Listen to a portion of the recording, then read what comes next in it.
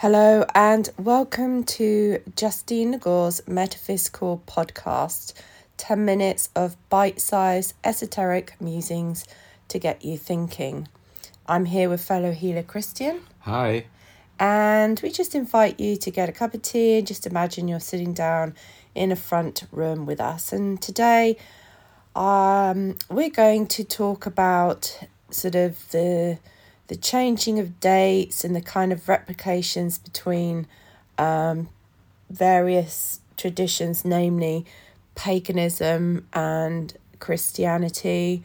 The conversation today was brought about by me thinking how my dreams, we're on November the 6th at the moment, we've just passed through fireworks night, and how my dreams have been really crazy at the moment.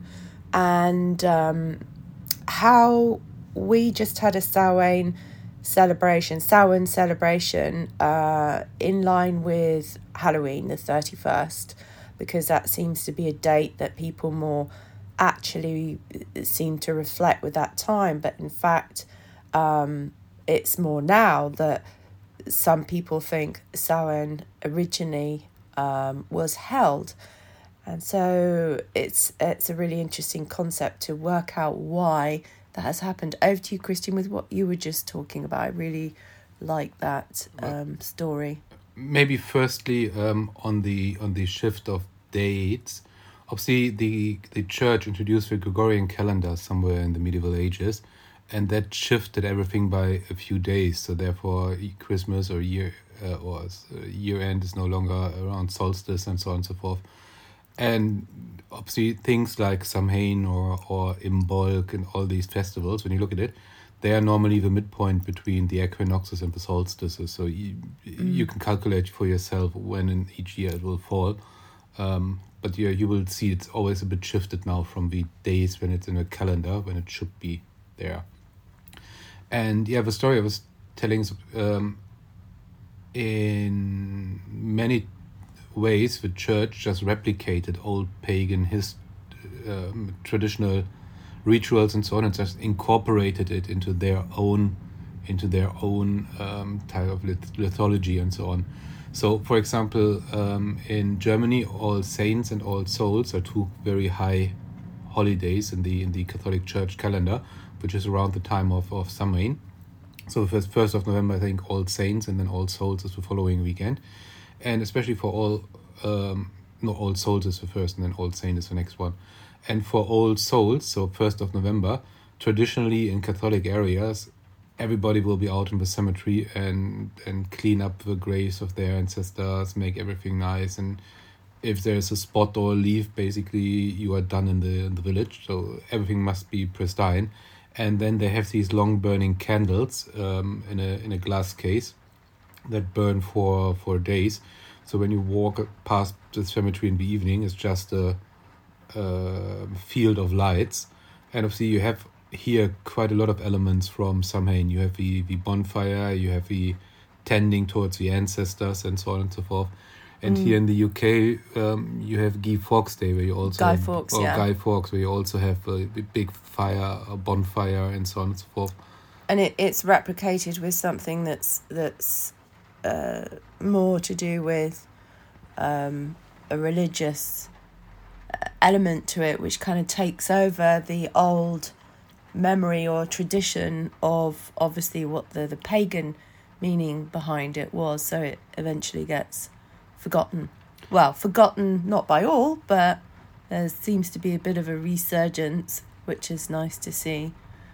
Yeah, I mean, when you look at the old history records of Samhain in Ireland, so there was a big bonfire that was lit by the Druids in Tara, and from there all the bonfires in the land were lighted as soon as they saw it.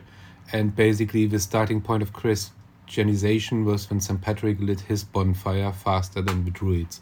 So the bonfire on Samhain had quite a strong symbolic.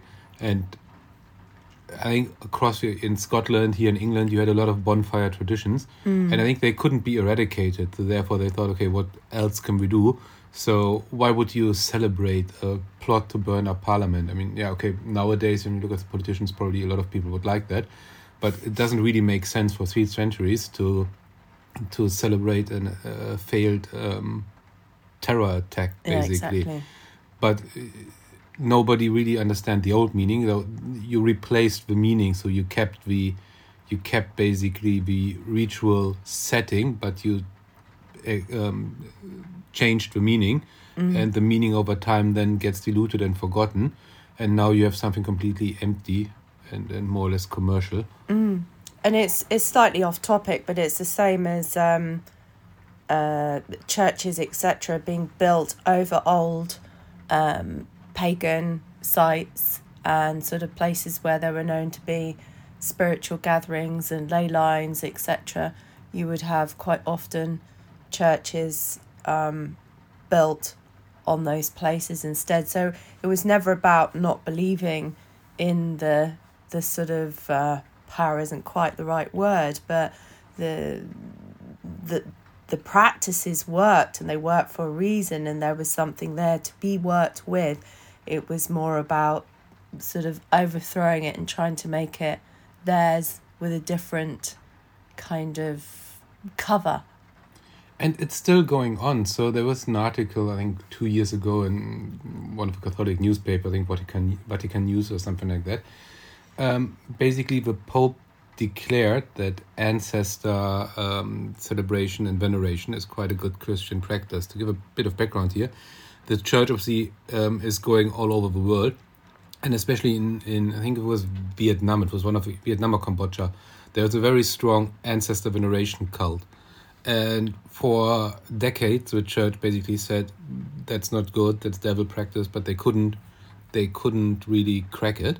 So now the Pope declared specifically there that ancestor veneration is a very good Christian practice, and in fact honor their ancestors or their father and their mother as part of the 10 Commandments, and it's a very good Christian practice. It should be done. You should have an altar for your ancestors. The only thing is the altar for your ancestors should be a bit lower on the wall than the altar for God. So you already see how they now start to incorporate, which they first try to ban it, and if they can't do, they try to assimilate it and make clear that it was always a good practice. Yeah. No, it's really interesting though. And it's, I don't know, it gives you kind of that feeling of, just wanting to work with it more and sort of bring it more out into the public eye, and that feeling not of doing something that's weird and sort of just woo-woo or not authentic or real, more myth and mythology. Yeah, but it also shows you basically the new religion that is violently introduced, and that's consumerism. So in the old days, you had something like the winter solstice, a big celebration there, and all the events that going around that. That was replaced with Christmas, so you had at the same time. And now Christmas is all about shopping, about gifts, about the big tree. So again, there is a new replacement. The Christians replaced the old pagan ones, and now the big companies are replacing the Christian holidays with sort of consumer stuff. St. Valentine's is another thing. It was never really a big holiday. No. Now with the industry, it's all coming up, and gifts and so on and so forth. So, well, even with Halloween, I mean, it's hugely commercial, massively commercial. And with things like summer solstices, yes, we have festivals, but how many of those festivals are based around commercialism? Yeah, it's all about money making, and we have to live and whatever, but there does tend to lose the essence. The balance isn't there with between the commercialism versus the real sort of meaning of ritual and dedication. it's just one step away further from the meaning, isn't it? I mean, the old pagan religion was very much nature based. Then Christianity took you away from that nature based into something where you need a priest to translate something, because you're not in direct contact with the source. You need a priest, and you need a church. And now you have a company that's even further removed it from any type of spirituality. Now it's basically, I don't know, a big chocolate company telling you what type of chocolate you need. Otherwise, your Christmas isn't worth it. Yeah, exactly. Well, it's food for thought. Hopefully it's given you something to think about. Maybe if you're interested to investigate the times of the various times of the year and how they've been sort of squashed and taken over and put under a different brand name. Thank you for joining us, and we'll see you again in a few weeks. Bye. Bye.